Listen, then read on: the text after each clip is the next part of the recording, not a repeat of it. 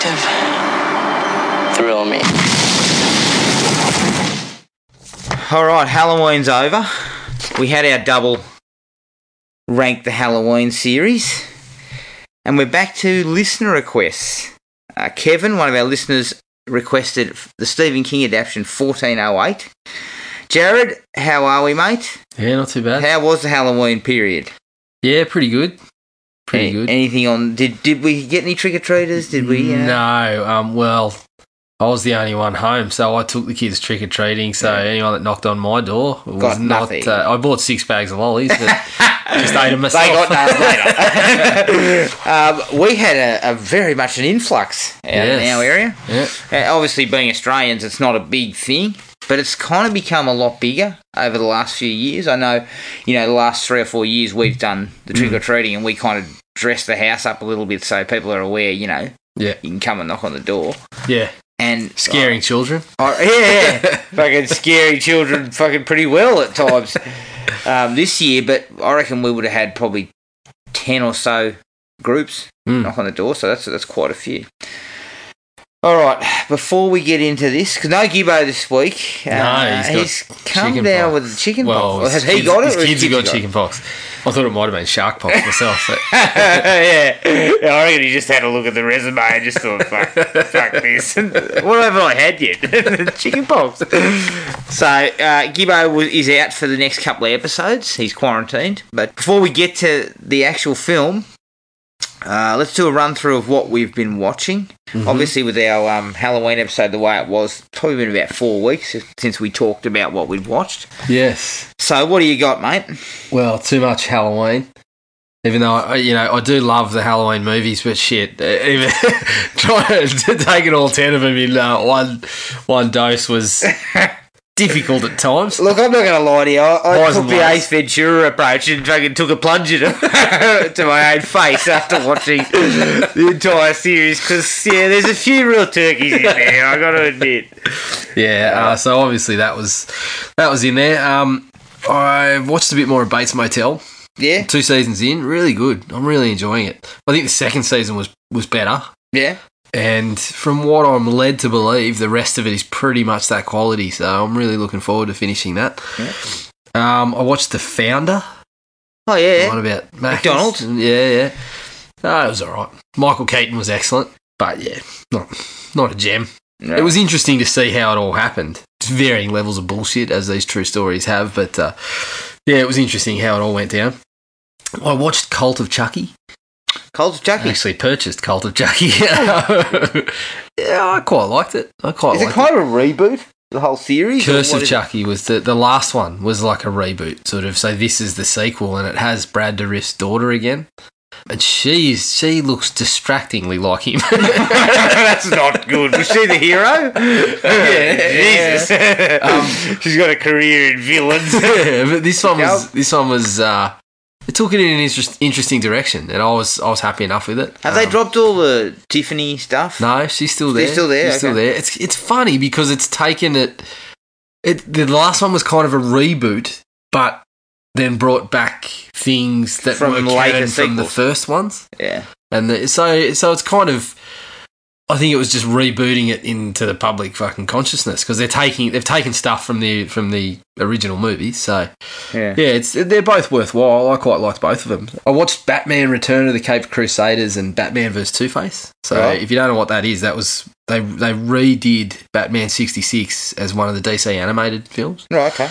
Worked really well. It was really enjoyable. Obviously got Adam West and Burt Ward back to do it. Got a few of the other voices, but they took it, like, for example, they get in fucking bat spaceships and all sorts of shit. So it takes what was going on in the 66 show into the animated realm where you don't really have those limits. So it was really well done. And Batman vs Two-Face, which has only just come out, was actually Adam West's last film. Okay. And William Shatner was Two-Face. So it's pretty cool hearing those two go back and forth. Yeah. Yeah, I enjoyed both of them as well. I think I probably liked the second one better, actually. Slasher, Season 2. I also saw Slasher. Yeah, I haven't finished it yet. I haven't finished it yet. I'm 4 episodes in. Look, I'm not loving it. But yeah, I obviously have to reserve judgment until everything comes out in the wash and we figure out who's who and who's doing the deed. Look, from my perspective, it's classic 80s slasher film. Like, I will give them credit for staying in that pocket, like knowing that this stuff can be quite silly and kind of plundering, pushing that as for everything it's worth. Yep. It's extremely violent. Yes. Extremely violent. Like, although it does also go long stretches early with with not a lot of violence, but when they do it comes hard. Like, yeah. I haven't seen this much violence in a slasher film in a long time. Yep. But I'm telling you now, it's pretty generic. It meanders. And you're about to hit the period where even the biggest person like myself who doesn't pick up on who does these things in these whodunits, I picked it like it was... Like, me and my wife were just talking and she's like, she pointed the finger and I kind of went, yeah, it must be. Like, there's no other explanation. Yeah. And, of course, it's exactly what you expect. Look, it's well made and it's, it's diverting and I'd probably watch a third season. But I'm not. I mean, I didn't even like the first season that much. So, it's kind of... It's like Scream. Like, the Scream TV show is the same. It's just... It doesn't... They don't quite know how to get the right elements together. Yeah. I think we discussed it, and I still think, even though I think it had some missteps and messed up in some areas, Harper's Island's still the one that's done the slasher TV show the best, because they ran with this, one person's going to die each week, and it was fun. And the idea of Harper's Island trapping them on the one place, going back to and it. Everyone had a secret, kind of like... I dug that. And this goes the same way. Yeah. And I do like the idea of the camp in winter time. I thought that was kind of cool. It's a nice look. But it's just... There's some very untidy shit. Yep. About midway through that I just thought, we're getting too heavy here. This is too far for me. And I'm not a prude. Shit. I watch all sorts of shit. I caught up on some of the new seasons of the DC shows. Yeah, going along nicely. I haven't actually watched much Arrow yet. I don't even think I finished the first episode. Supergirl mainly, I've seen. I'm still enjoying that one. But still working my way through them. The funny thing is, the most enjoyable one at the moment might actually be Legends of Tomorrow, because they got rid of a couple of the dud actors, and it's got a Quantum Leap vibe where they go through time and just sort of prop up in different time periods and things like that. Well, that's cool. So it's as I said, it might be the one that's the most fun at the moment. I watched that doco, An Open Secret, which was fairly untidy. It's to do with the Hollywood assault allegations going on in Hollywood. In the wake of Harvey Weinstein, it went online for free for about 10 days. But it's mainly based at child actors. So it's got some of the people that fucking Corey Feldman's been talking about recently and stuff like that. It's really untidy and it doesn't paint a good picture for someone like Bryan Singer, although it doesn't really go too deep into his allegations. It does sort of paint the picture of what he's supposed to be involved in.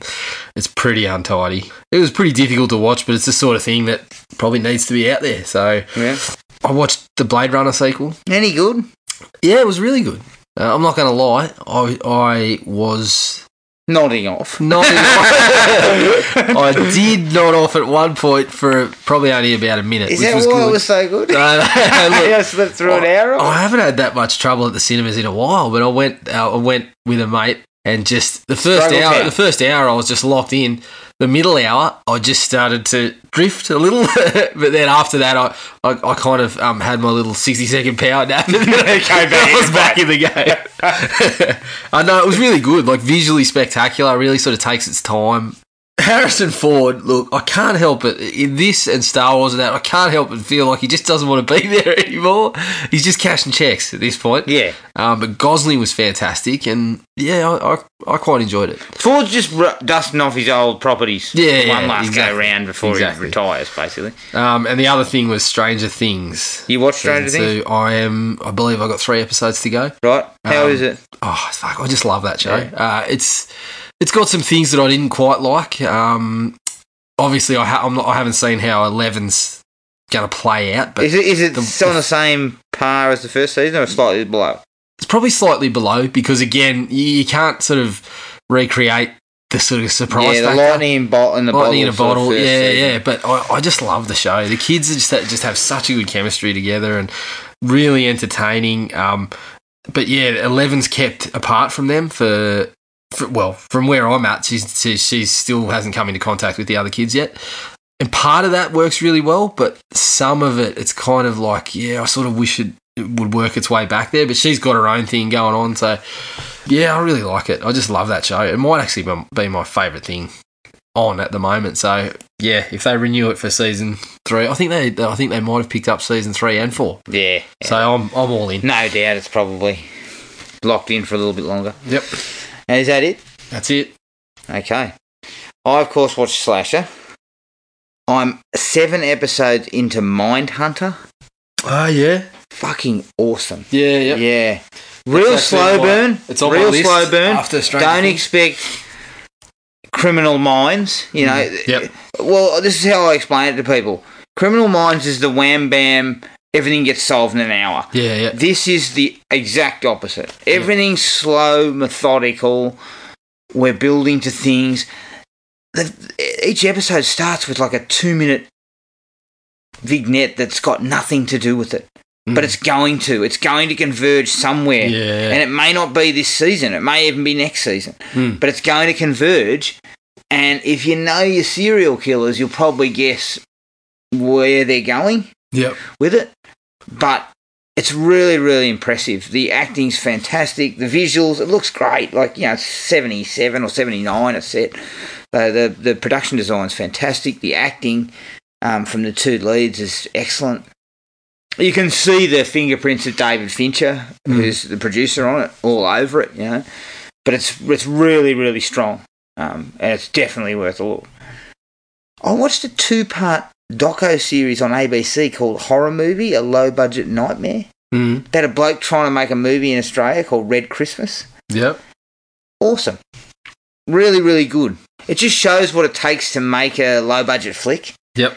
And it just shows him putting basically everything on the line financially. Probably not a great idea. Not a great idea, no. The film looks all right. Yeah. And I think it's on iTunes. Yeah. I might have to actually have a look. He ended up getting Dee Wallace to come over. And I think he was a bit worried about how she was going to react because it was really low budget. But she turned out to love it. Like, she loved it. Her experience there was great. But it's just really interesting to see how that sort of stuff gets made. And the way he kind of changes his thinking at the end, because he just thought you just turned up to film festivals and then someone bought it. Yeah. But it just doesn't work like that. It doesn't. And the last thing I saw was actually a fan film on YouTube called Never Hike Alone. It's the Friday the 13th one. Yep. Was that the one where the dude did a lot of it on GoPro and stuff like that? Or? Yeah, there's a bit of that in there. It's kind of it's half sort of found footage type of look and half normal footage. I liked it. Yep. It's really professionally made. There looks like there's a little bit of money. There's some pretty good effort involved. Yep. Gets a little bit off track near the end, and we get a surprise sort of cameo from a actor from the original Friday series. But it's good. It's a calling card. Yeah, you could put your hand up and say, well, put me in. I might be able to do something with something like this. Well, especially on the budget they would have had, which would have been fairly limited. I mean, I've gone down rabbit holes of like Batman fan films and things like that, and sometimes it's just these people are just having a bit of fun on the weekend.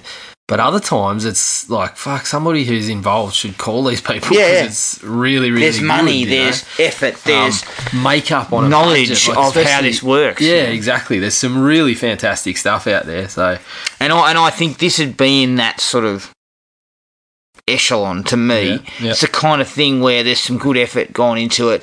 There's some pretty decent cinematography and all that. The acting by there's sort of one guy and Jason for the most part, and the guy playing the hiker is quite good.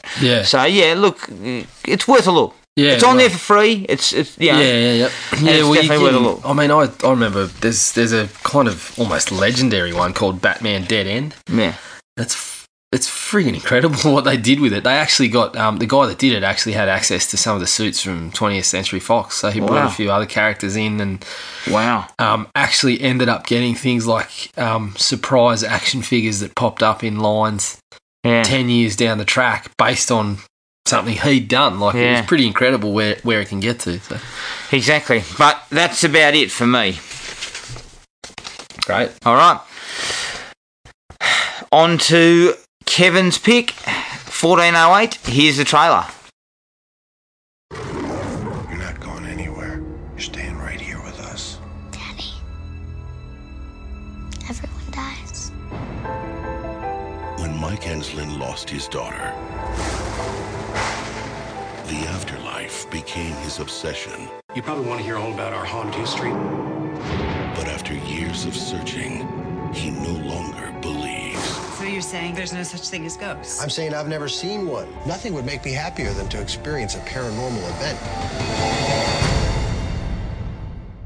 Gerald Olin, manager of the Dolphin. If I can just get the key to 1408.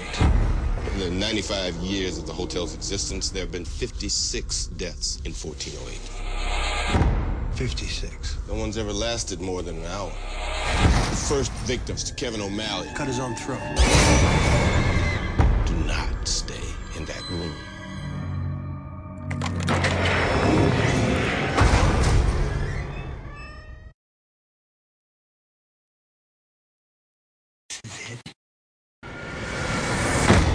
Hotel rooms are a naturally creepy place. It does have the vague air of menace. Nobody lasts more than an hour. You're gonna have to try harder, Olin!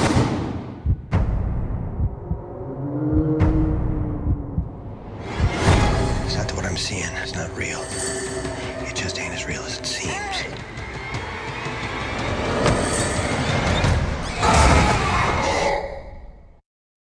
Holy. Get a hold of yourself. O'Malley. Based on a story by Stephen King. Did you call the cops? They're in 1408. The room's empty. I'm gonna die. I warned you about 1408.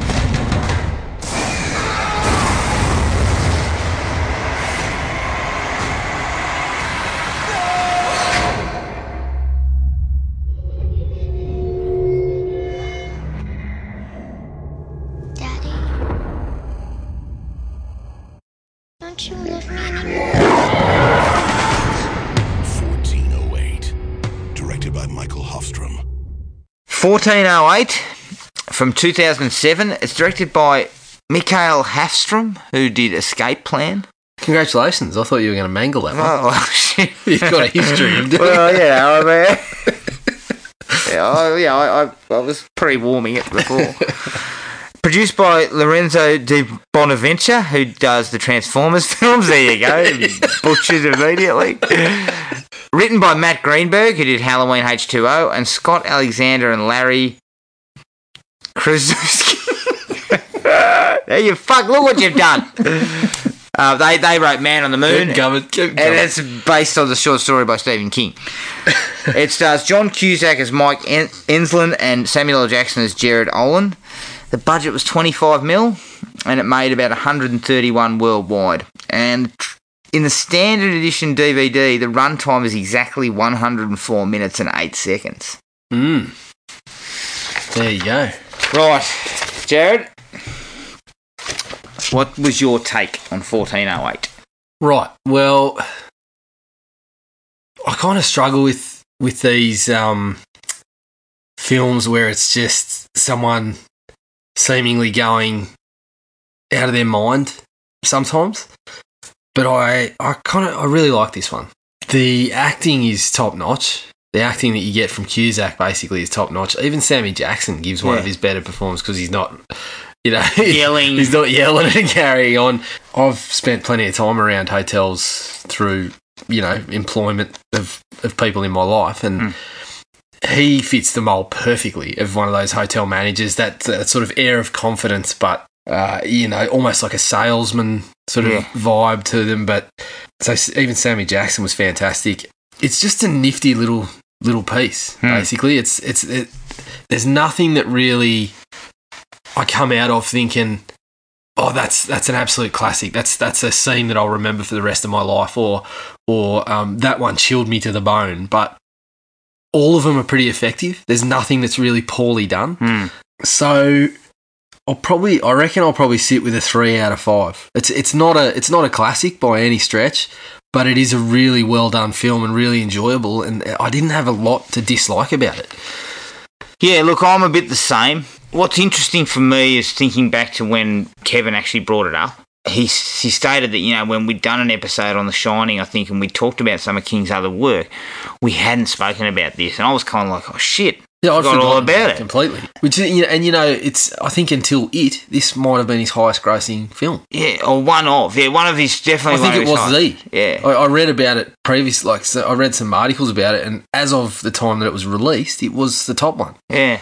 So it's one that kind of slips the mind, and it's not because it's bad, because I don't think it's bad at all. I think that like you, I feel it's a nifty little scare film that works for the most part. I'm probably in the same boat, 3 out of 5. I like it. My problem with it actually stems to the latter half, where I think it gets a little threadbare, because all we're doing is throwing boo, boo, boo, boo, boo. And we're just setting up all this, staging all these boo moments. And then when we finally get to the actual meat of the story, I just kind of didn't really dig that as much. Yeah. I love all the early setup. I think some of that stuff is great. So for me, 3 out of 5. Yep. Fair call. Yeah, we'll have to look into that, but because I was actually... Well, I would have thought something like Green Mile. Yeah. Was the biggest one. Yeah, well, perhaps what I was looking at may have mentioned just horror, but yeah, in terms of... I definitely read something that stated this was his highest grossing film. Well, so maybe certainly it must be up there. Just the horror ones, but...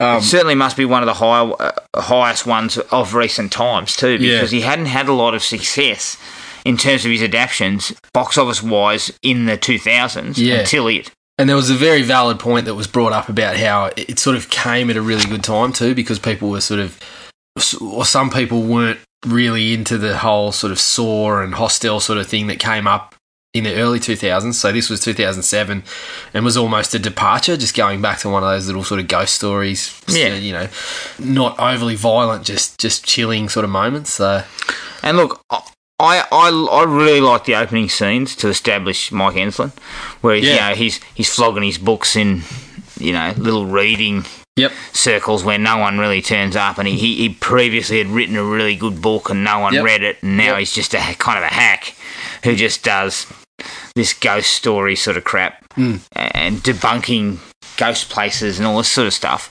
I really, really like that, and I think it was it just sort of streamlined him into a really interesting sort of guy. You got a quick sense of him. It was 10 minutes of absolute top-notch character development. Yeah. Like, we had minimal interactions with other people, but we got so much information about him. And as you said, you get that first part where he checks into the hotel. You get what he does, what he does for a living. The way he treats the owners, the dismissive way, sort of tells us this is just another one on the list. Basically, he does, because they keep talking about how scary the place is. Yeah, and he's just dismissive, and it's such a small thing, but you're like, okay, once you start to get the context of what he does, you're like, okay, well, this is fucking just tick a box and move on to the next one. And then the book signing again shows he's cynical and he's doing something that he doesn't really love. And then the woman comes up with the old book, and you get the sense that's what he wanted to fucking do. And he kind of lights up a bit. He's like, he does. He lights up, but then he kind of gets back to his kind of cynical sort of self. Playing basketball when he's taking the call to 1408, making the call to 1408, to the Dolphin Hotel. Sorry, it's again shows that he's just fucking. This is another one on the list. Doesn't think anything about it. Like, it's just really good character work. But what I also like about when he calls the Dolphin Hotel is just the way they keep that mystery, where they just sort of go, it's unavailable. He hadn't even given him a date, and they just go, it's unavailable. Unavailable. Next and month. Then they just hang up on him. Yep. I like that. Just a little bit of air of mystery. Yep. Rather than kind of explaining why we don't hand the room out and all this sort of bullshit. So it's not one of his usual. Yep. Where juxtaposing it against him going into the hotel in the first minute, that they're explaining, someone died in the room in this period and all this sort of shit. Whereas when he rings the Dolphin, they just tell him it's unavailable. Yeah, That's yeah. it. You know? Yep. No spiel, just you don't get it. Yeah. I really like that sequence when him and Cusack and Jackson meet in the office. Yeah, that's excellent. It's the best scene in the movie. It's really well done. There's a real good back and forth. You get plenty of info, but it's not sort of generically passed out info. It's nicely put in there. It's really good conversation, and then you get moments like, they're talking about the deaths, and then Cusack starts cutting him off and repeating the deaths, and then he's basically like, I do my research, blah blah blah, and then Jackson goes into what about the natural deaths, and Cusack's like, natural deaths? He's like, they're the ones that don't get reported. And then he starts, Cusack's going, this is all, your sales will go up 50% and whatever. And he's like, this is an old hotel, but we operate at 90% capacity. There's no sales pitch here. Like, it's sort of back and forth as to who's holding the power in the conversation. And it's really like good. it. Yeah, really good work.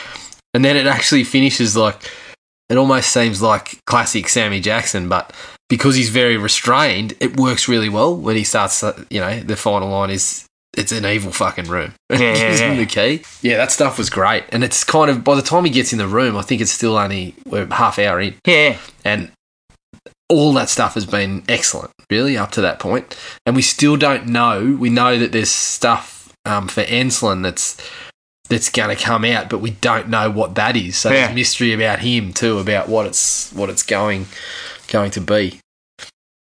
You said before that Cusack's excellent. It's pretty much a one-man show. Yeah, essentially, because Jackson isn't really in it other than that sequence. Well, he goes there, and then there's basically 2 more minutes of him for the rest of 2 or 3 more minutes, and it's all at the end, I think. And we get a couple of other characters who aren't ghosts, you know. So his wife we see, I think. But other than that, everyone else is a ghost or someone who's not really interacting with him other than to scare him briefly. Yeah. Piss off. I really like the look and feel of the Dolphin Hotel. It gives off a Shining vibe. Yeah, it does. Me. Yeah. And I love the fact that it's actually set in the middle of the city. Yeah. Not in, a lot of these would be little rundown motels out in the sticks or high in the mountains or something, but it's right in the centre of the city. Yeah, it actually ends up working to heighten the sense of isolation. As you said, the room's very creepy and things start to happen very slowly and they aren't really scary, like the song bursting in, but they start slowly build this atmosphere. But then you get to the point where he's sort of screaming out the window or, trying to get attention out the window and there's just nothing. Yeah. And you sort of like, from that point on, you sort of get locked in the room with him. Yeah. And it's really well done. Really well done. Even when the bloke comes up to fix the thermostat, he won't come in the room and they take, you get shots of him from across the room standing in the doorway and it all sets you up like you're just stuck in here with Cusack, basically. And what I love about it too is taking that time to build the suspense with those little things helps in the long run because, you've got the whole thing, the heat, the radio, the painting moves, the blood smears when he runs the black light, they're all over the place. And those things slowly ramp up. And I think it's to the movies, it's a really good move for it. It's actually one of its more effective ways of doing it as opposed to just ladling on, suddenly the guy's trapped in the room and it's all happening, Yeah. They take their time, which is what I like. Yep. One of my favourite parts of the film is when he actually looks out the window and he sees somebody and he starts going, help, help, help. And it's mirrored. It's just him doing it back to himself.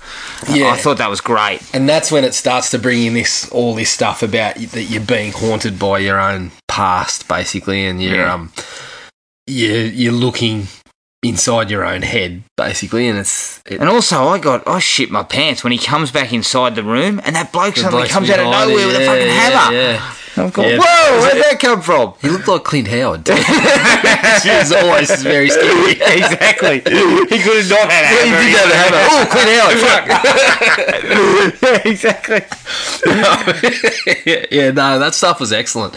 And it's sort of, I really liked how they built his past very slowly. Like, you didn't know what was going on with his dad and all that sort of stuff just builds itself pretty well. Pretty well. Like, you don't just get it given to you in a hurry. No, they hold back. And look, the film's pretty well directed.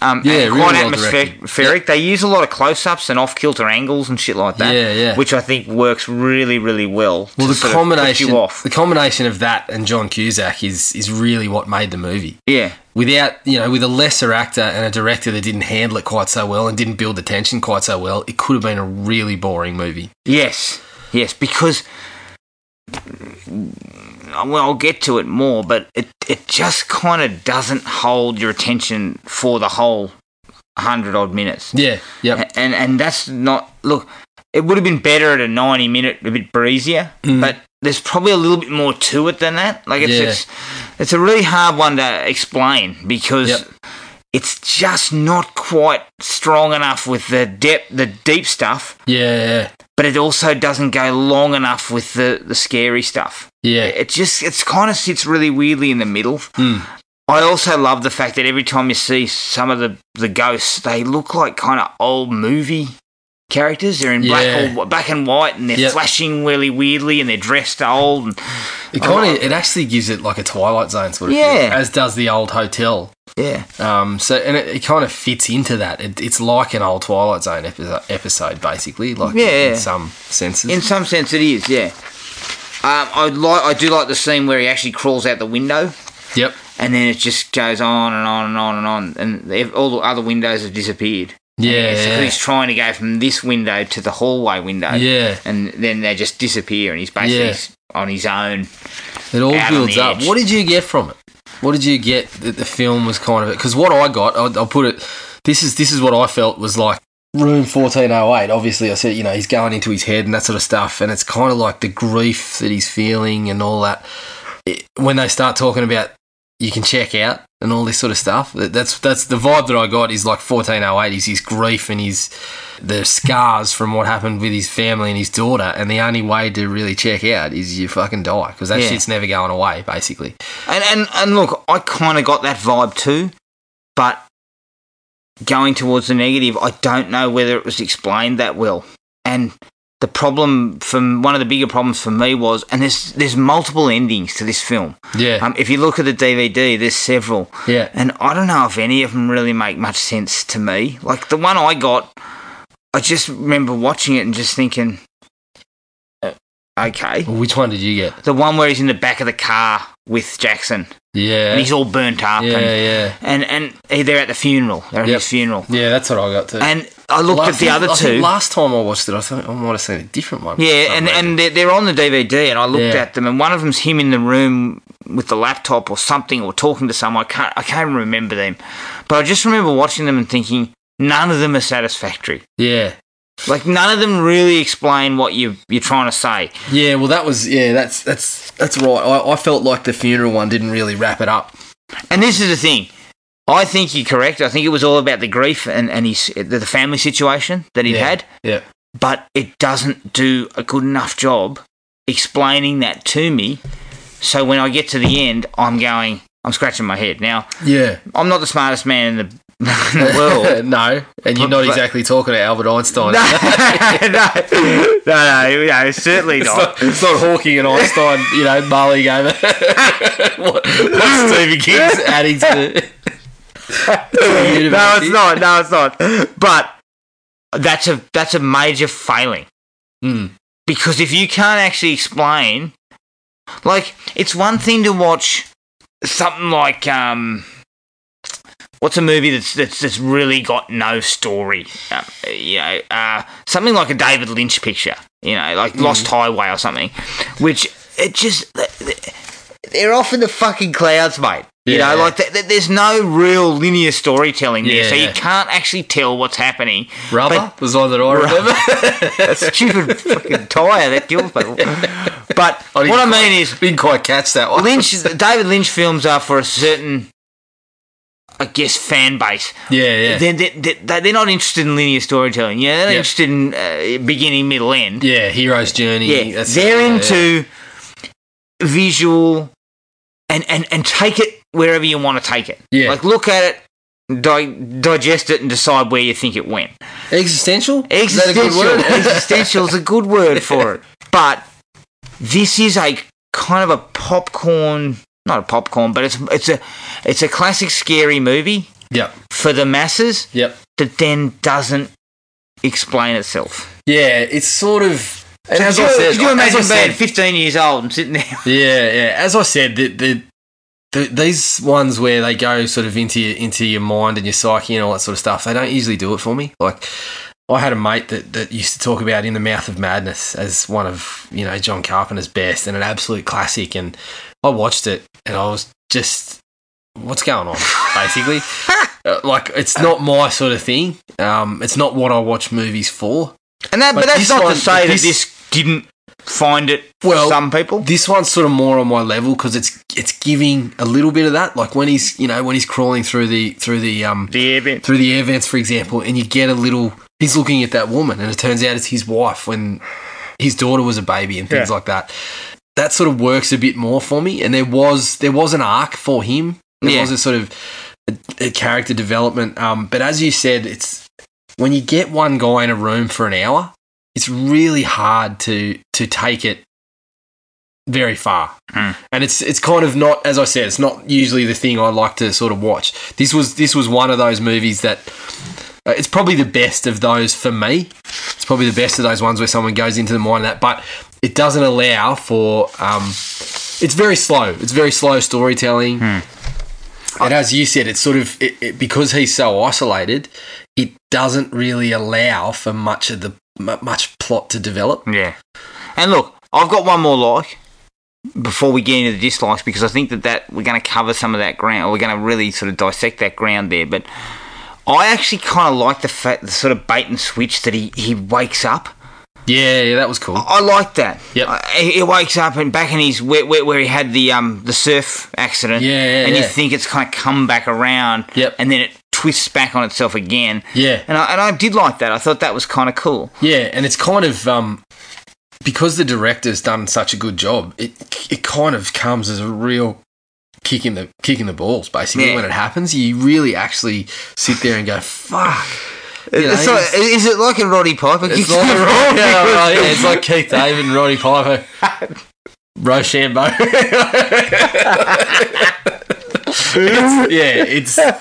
It's real, and I think it's for mine Cusack's best moment in the movie, other than when he's shaking the mini fridge. Remember when he's when he opens the fridge and Sammy Jackson's in there talking to him, and then they go behind him and he's sitting there yelling at it, and it's back to just cans in the fridge. Yeah. That was cool, but I like the bit when his daughter comes back and he's hugging her and stuff. Like the cynicism breaks down, and he hugs his daughter and. Then she just goes limp in his arms. That was fucking heartbreaking. Yeah. The way the Cusack played it was heartbreaking to watch, really. Yeah. I actually think that might have been his best moment in the movie. So, yeah. But you're right, that they played it really well, and it was timed really well. I think, as you said, it's kind of it sort of broke up what could have become far too tedious if it had have kept going without a little break like that.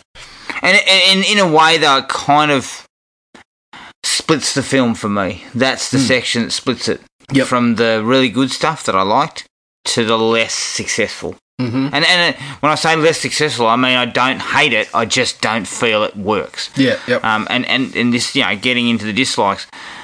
Coming back to what I was saying, I mean, there's probably people who picked up on what they were trying to say with regards to his family and the grief and everything.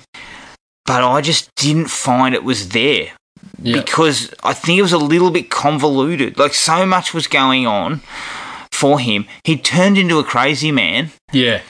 And I think the limitations of a short story is evident here. Yeah, exactly. You have stretched this to absolute breaking point. A short story, I mean, by its very nature, doesn't have like the sort of conflict in the middle and the twists that kind of take you from where you're going with the story to we've got another complication or something like that. You miss that, so that's when it translates to a 100-minute movie. And they do a reasonable job of trying to get there. They do it. But when it translates job. to a 100-minute movie, it's tough because I agree with you in some points. Like the part where he's on the computer to his wife, that's really ramping up some of the scares and his sort of storyline and his arc with his family. Like the part where he's talking to his wife and then the computer or the room starts taking over the conversation and then cuts her off and then looks at him on the screen and smiles at him and stuff. That stuff's fucking great. Like, it's really good. And then you go into that, as you said, you go back to him thinking it's after the accident, wakes up in the hospital, goes back to normal life, but then he's back in the room. And I think I agree, other than the part with his daughter, after that it sort of doesn't really... It kind of slips. It's been, it's working with we've been working with the jab for a couple of rounds, and now it's time to really knock you out, and it just doesn't. And the scares that they sort of slowly roll out to us for that first hour, once they get going, they actually go overboard. And they start ramming them onto you really fast. And they drop the slow burn aspect suddenly. The slow burn suddenly drops out, and suddenly we are at Jump Scare City, where everything's just loud. And they're trying to kind of, I guess, we've built this up, now we're just going to go into full-on mode. Yeah. And I think that was a mistake. Honestly. Yeah. I think the slow burn was working. Yep. And it would have kept working because they already had you. From some of the, after watching it and putting together our thoughts, like I went and read some reviews on it, because it's definitely one of those movies where I want to see what other people think. Yeah. Because, it might enlighten me as to, the dullard that I am. Maybe Stephen Hawking did actually watch the film and give us some thoughts on it. But that was one of the biggest criticisms. Almost every review I read said that the scares went over the top and too far into like effects territory and things like that. That they'd worked really well, and then it just went too far. It's like they couldn't help it. Yeah. They kind of thought, we're losing them, Yeah. We're 45 to 50 minutes in. We've kept everyone on the edge of their seat, but we're going to lose them in a second. So if we don't ramp up. I think it might have been a product of what you said about it's just the short story. When you pad it out to an hour-long movie, you got to fill something. You got to fill with something, and maybe that's what it was. King's a mixed bag when it comes to this sort of shit, because what they do is some of them take one of his short stories and they turn it into gold. Yeah. Right? I can't think of any off my top of my head, but this would be one of the successful ones that has done it well. Even the Shawshank wasn't really a short story, but it was a novella. Yeah, it was only 150 pages, but the concept works best for King movies is something like Cat's Eye, which does Quitters Incorporated, which is fucking excellent. And they do a good job in the adaptation, and The Ledge. Yep. Both of them are two of his good short stories, and they've been well adapted into short films. Pieces. Yeah. Right? Then you get the other side of the coin, like The Lawnmower Man, which takes a story about a guy who mows the lawn in the nude with fucking green pubes, and they turn it into a virtual reality piece. So do you reckon that was during the height of King's excess with his, when he didn't remember writing things? I'm sure there's a metaphor for it or some shit he's talking about. There's been some duds though. Like there's always that need to, Stephen King, we better make a movie out of it, and you get stuff like. I mean, there was a period in the 80s and the 90s where, I mean, he could have just pooped. And the man's making a resurgence now. He's back on deck with a lot of his property. I mean, he never went away. He always had stuff floating around, like Under the Dome and those sorts of things have been out. And he's so prolific. There's so much of it. He's writing some good stuff, but then people are also doing something, it's coming around to where something like It is ripe for being remade. So I reckon we're going to get a few more of them. So. And they're now doing a show called Castle Rock, which is basically just set in the King universe. It's not his stories per se, but the whole show is set within Castle Rock, which is the Stephen King universe, and it has connections to all this other stuff. He still does that shit. Like, I'm reading Revival at the moment, and there's a sort of church revival in a tent element going through like the carnivals and stuff like that, and they mention Joyland, which is another one. They talk about something that happened at Joyland. He still does it. He still puts.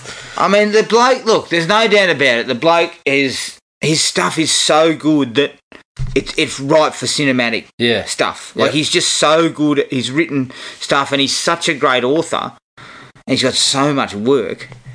But just when you're working with a short story like this, you really have to be tight. Yeah. And 104 minutes is too much. Now, if you want to play games on DVD and say it ends at 104.8 just for a gag, that's not good enough to run it out to 104 minutes. Change the name of the movie to 94. 85 minutes. 80 with credits. That's what you should call it. But you know what I mean? Like, this movie is a 90-minute movie for me. Yeah. You give me 90 minutes and you just tidy up that ending, and she's an absolute fucking ball terror. Yeah. But because it's too long and there's not enough, I don't understand what they're fully trying to say about Mike Enslin's family and his life. Yeah, I don't get the ending. Mm-hmm. And it's a bit of a failure after such good work in the lead up. I don't really get that either, because it's like, in a way, Sammy Jackson gets something of bloody comeuppance or whatever, when really he was trying to do Enslin assault. He's trying to do him right, so don't go in there, you know. I don't know why, but I recalled after watching it the first time, for some reason, that Sammy Jackson was a ghost. Is he a ghost? I don't know. I think maybe I just recalled. Maybe I'm getting my films mixed up. Good God! I didn't really. Looks like Einstein and Hawking have missed the point again. I didn't really get why he was giving her this is personal, it's for you. Trying to give her the tape, and then he listens to the tape and hears the voices and goes, "Oh shit!" Like, you knew it was haunted, apparently, so this shouldn't be a shock to you. Yeah, look, I'm the ending is a misstep, because it doesn't make any sense. Yeah, and look, it might just not make sense to me. Yeah, but I just don't know. It's not its strength. Yeah, and I also think one of the dislikes for me, I actually didn't. In my notes, I didn't write anything in the dislikes, because there was nothing that I could really pinpoint that I really, really wasn't into in the movie. But it was only after, and thinking through some of this stuff. As I said, these ones are really difficult for me to watch sometimes and critique. But I think, like, you get these one-man shows, and sometimes they work really well, and sometimes they don't. Like, it's varying levels, but it's freaking hard to do. Like, I think of things like Phone Booth and Buried and stuff like that, and they're all in this pocket of, really good parts, but didn't quite hit the mark totally in full. And part of it is, as you said, it's really hard to develop anything outside of that one person and really make it sort of exciting beyond. It's hard to stretch it out for that long and make it exciting. So I think one of the strengths was that Cusack was fantastic as that one-man show, but then you said, we don't know anything about anyone else by the time the ending wraps up. So it's kind of its limitation in the same breath, really. Because it tries to sort of go outside the one-man show to explain what was going on. Yeah. And because we don't know anyone else, I can't get on board that. Honestly, I don't know why I thought in my recollection that Jackson was a ghost. Maybe it was the scene when he opens the fridge. He's in there, I'm thinking, where's this kid? But honestly, I watched it this time around, and they go to the funeral, and I thought to myself, what the fuck's Jackson doing here? I don't remember this. I was so kind of knocked for a loop at that point. Yeah, look, it's just not quite there at the top echelon. Yep. It's good. I also don't know why Tony Shalhoub was there at the end. Exactly, like Tony Shalhoub is brought up for 5 minutes at the start as his agent, isn't he? Yeah. And then he returns at the funeral. Yeah, that's like, enough. The woman's had enough or whatever. Like, and it's like, okay. Like I didn't even know. If the guy wasn't played by Tony Shalhoub, I wouldn't fucking know who he was. Yeah, exactly. I would have forgotten all about him. Pretty much. So there's your limitations. And you spend that extra time trying to explain some stuff at the start, but it doesn't really work because the mid portion, which is an hour, is all John Cusack on his own. Yep. So very hard to sell that ending, which is, I think, its least successful part. Have you got any other dislikes? No, not really. Well, yeah, I mean, 5 seconds ago you said you didn't write anything down. Exactly. And once again, sleepwalking through the podcast. I was taking plenty of notes, but I just didn't have anything of dislikes. That's why I said, like, when I was talking about it, there really was nothing that I didn't. Like, there was nothing that I really could pinpoint and say I Gibbo's been hated more this. thorough. He's not even here. Righto. But no, there was nothing I could pinpoint and say I really disliked this. Yeah. But nothing really. As I said, I finished the movie. After the first time, I forgot fucking Samuel Jackson was human. So it's not really. It wasn't super memorable. It might be the way to put it. For me, when I finished the film, you went and wrote a thesis on the meaning of life. I wrote the meaning of life is ... and I screwed it up straight away. No, for me watching this was like Homer with the fucking in church. To me, I went away thinking, what do I give this out of 5? Because I don't hate it. I don't hate it. No. Well, but I don't really like feel it's the top. It doesn't scale the heights of King.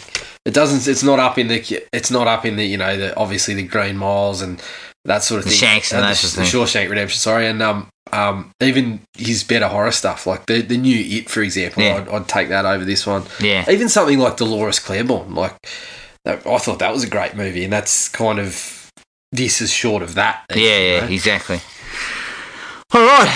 That is 1408. Thanks again to Kevin for bringing this one to our attention. Obviously, we'll send you a copy of that thesis on the film. You know, just working on it as we speak. Look, currently, expect it in 2 to 4 years. I've still got to work my way through. I've got to unpack all this. Well, you've got to finish your PhD. Yeah, I've got work to do, Kevin, so I don't expect it anytime soon. Yeah. But yeah, thanks, Kevin. We really appreciate you bringing this one up. And we did want to, over the last few episodes, we wanted to cover off on some films that some of our listeners had brought forward. And really appreciate it, mate. And it was definitely worth a watch. Yeah. Because I hadn't seen it in a while either, so it was good. Yep. If you want to get in contact with us, send us an email at thrillme@iinet.net.au. Like us on Facebook, Thrill Me Podcast Australia, or at Podomatic at thrillme.podomatic.com. Next episode, our final listener request. We're jumping in the deep end. There we are, into the deep end. The guys from Nostalgia Be Damned threw a little bit of a curveball our way. It's Deep Blue Sea, another Sammy Jackson film. Yep. A mini Shark Week, so to speak. Well, I'm still calling for it. Oh, man. Shark Week. But we've knocked this one off the list. Come on, we've crapped on about Shark Week for so long, we are going to probably have to put it out pre-Christmas or just after. But look, thanks everyone for listening. Keep watching your films and getting in touch with us when you can. And until next time, take it easy. Find the podcast at Podomatic or on iTunes. Don't forget to rate and review. Like us on Facebook at Thrill Me Podcast Australia, or contact us at thrillme, all one word, all lowercase, at iinet.net.au.